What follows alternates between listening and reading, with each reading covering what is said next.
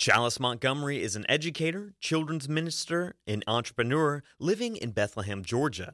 She decided to run for Congress in May 2017 when the U.S. House of Representatives voted to repeal the Affordable Care Act.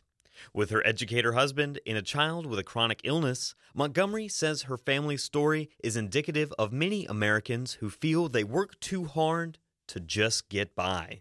She is campaigning for the Democratic nomination to run for Georgia's 10th district seat in the U.S. House of Representatives.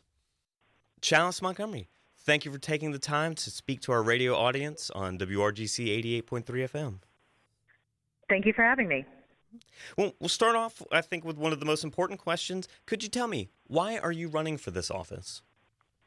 I am running for the U.S. House of Representatives, District 10, because lives are at stake. You know, for too long, our government has ignored the needs of, rural America, everyday citizens who just need health care and great education and jobs. And so, I really feel that in order to restore some common sense and decency to D.C., it's incumbent upon people, who serve as teachers and as children's ministers and as workers to step up and aim to represent the public. And how do you define character? How do I define character? Well, character is measured by what you do, not by what you say. And, so often our politicians will talk a good game and never deliver. They'll promise enormous plans for the future and have no feasible path to accomplish their goals. And so, I think one of the first ways we can measure character is by, what a person does.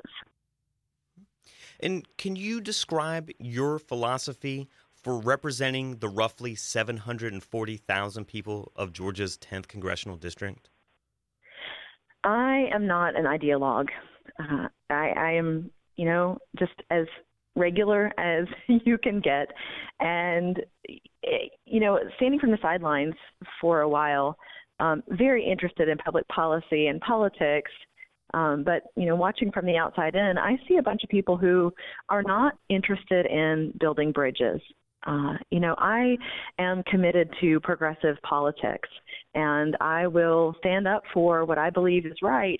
But that doesn't mean that I won't also work to listen equally as hard to people that I disagree with, to try to find areas of agreement and to try to find ways for, everybody to walk away from the table with a win.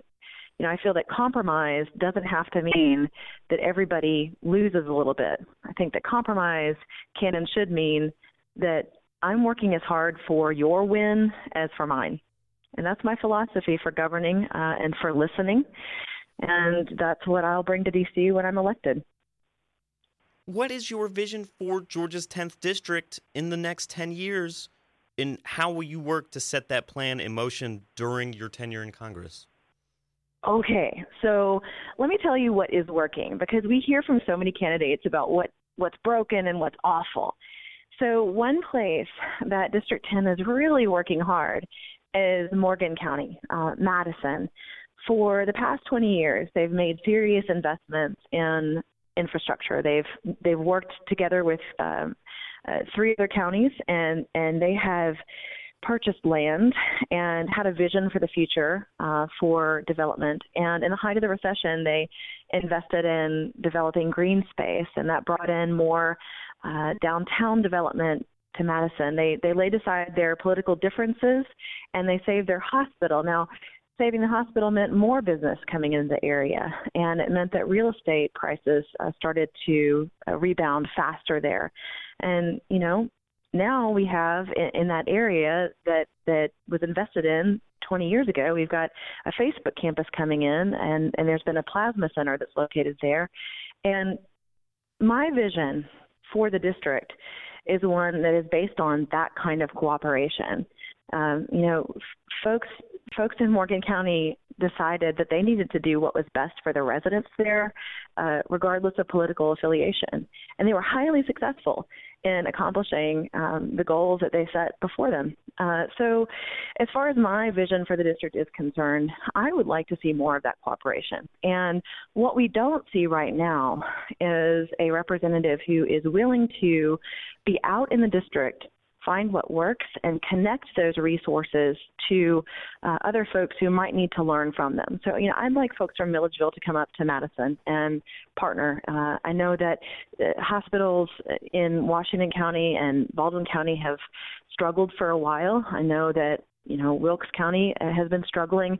I'd like to make sure that I can connect the folks who saved Morgan County's hospital with committees in other counties to be able to learn together. And that's one thing that your representative should be able to do is, if nothing else, if I can accomplish no other legislative agenda, I should be able to connect people with the resources that they need. And can you describe the healthcare system that you would like to see in America? What does that look like?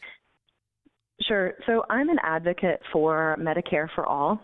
And that can mean, a slight variety of things, but basically it means that, you have healthcare coverage from the top of the head to the tip of the toe, and you also cover vision, dental, and mental health care. For me, I envision a system that allows folks maybe who make more than $250,000 a year to pay a deductible or a copay, and have coverage on a sliding scale based on income. And, I've also heard the concern out in the district that folks need choice in the system. They're concerned that, when we go to a universal health care, that we are not going to be able to get a provider that we want or seek care in a timely fashion. So, I support retaining the private insurance market and allowing people to choose a supplemental plan that they would like, if they would like. How do you plan to go about setting that plan in place during your time in the U.S. House of Representatives? I'm going to go honest politician on you, and I'm going to say it's going to be really hard. I'm not going to make the promise that I can fix that in 2 years. I think that it's reasonable to say that I would hope that we could pass legislation that would stabilize insurance prices and that would prevent insurers like BCBS from doing what they are doing right now, which is playing with people's lives. I'm very concerned about the breakdown in negotiations between BCBS and Piedmont Health Systems. I'm personally affected by it, so I have a little bit of a beef there. But, right now there are 500,000 Georgians who can no longer see the physicians that they've chosen. So I'd like to see some regulations placed on the insurance market that would prevent that kind of predatory behavior. They've pulled out from negotiations because even though they were making more than 234% profit, that still wasn't enough. So negotiations broke down, and now folks have to pay out-of-network fees to see the doctor that they saw in-network last week.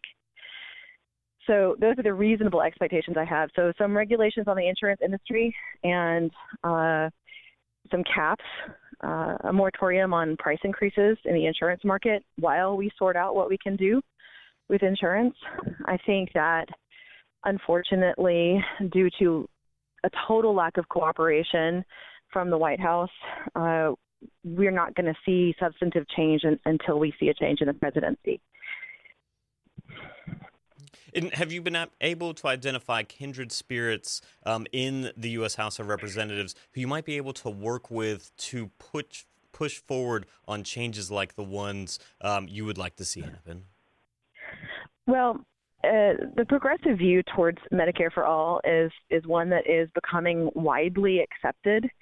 And I know that there are a number of candidates who are running on this platform this year, and a number of candidates who are primarying even Democrats who might be in opposition to universal health care. So Frankly, I would like to see how the elections shake out, but I anticipate there'll be a good number of people who are eager to accomplish something on healthcare.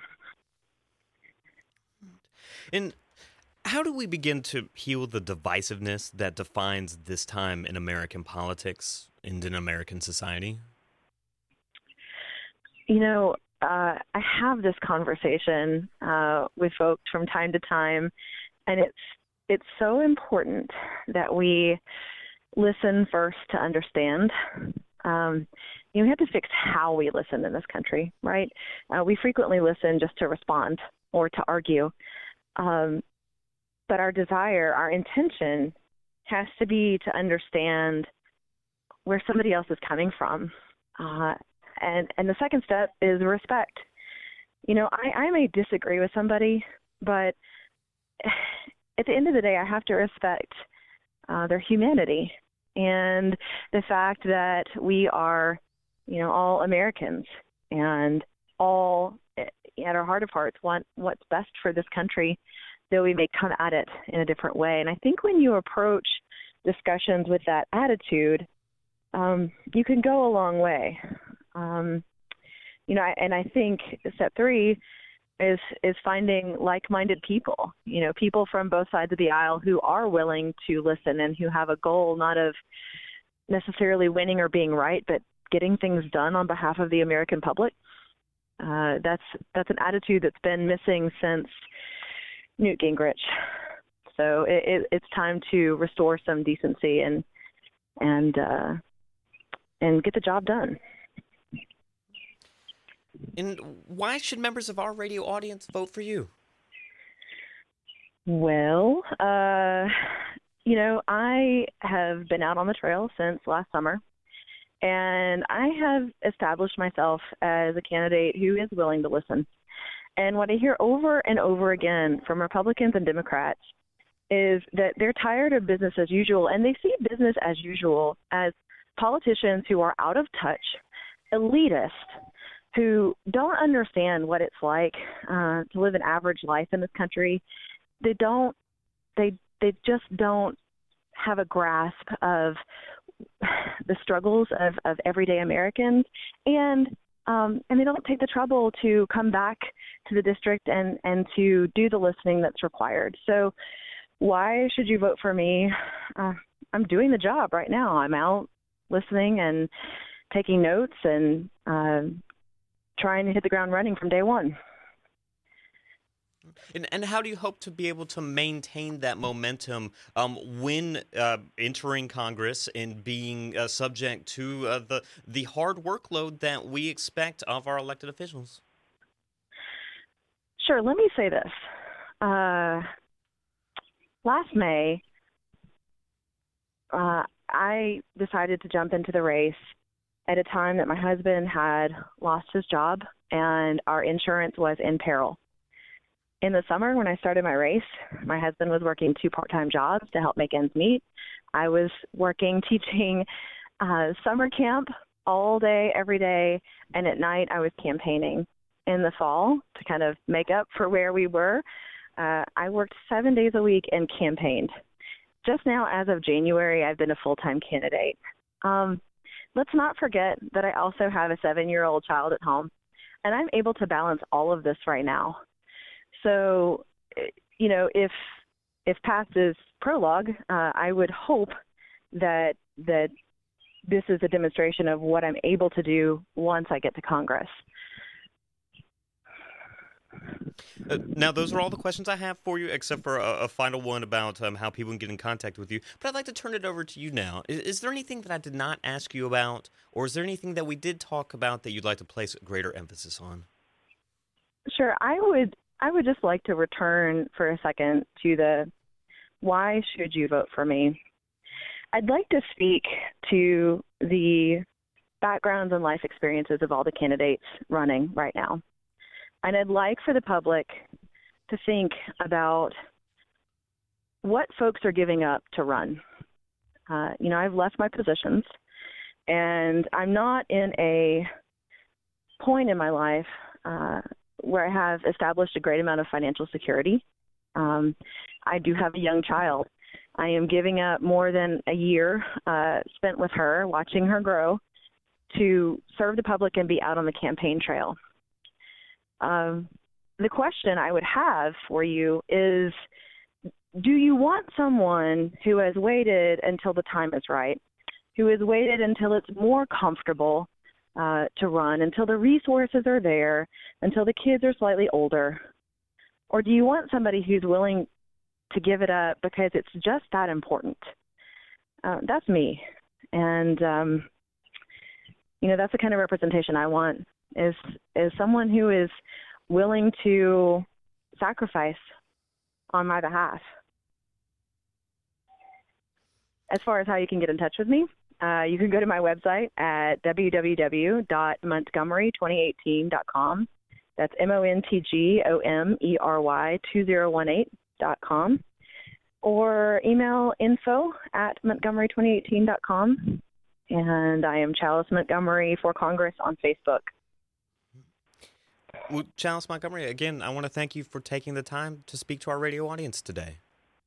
Thank you so much.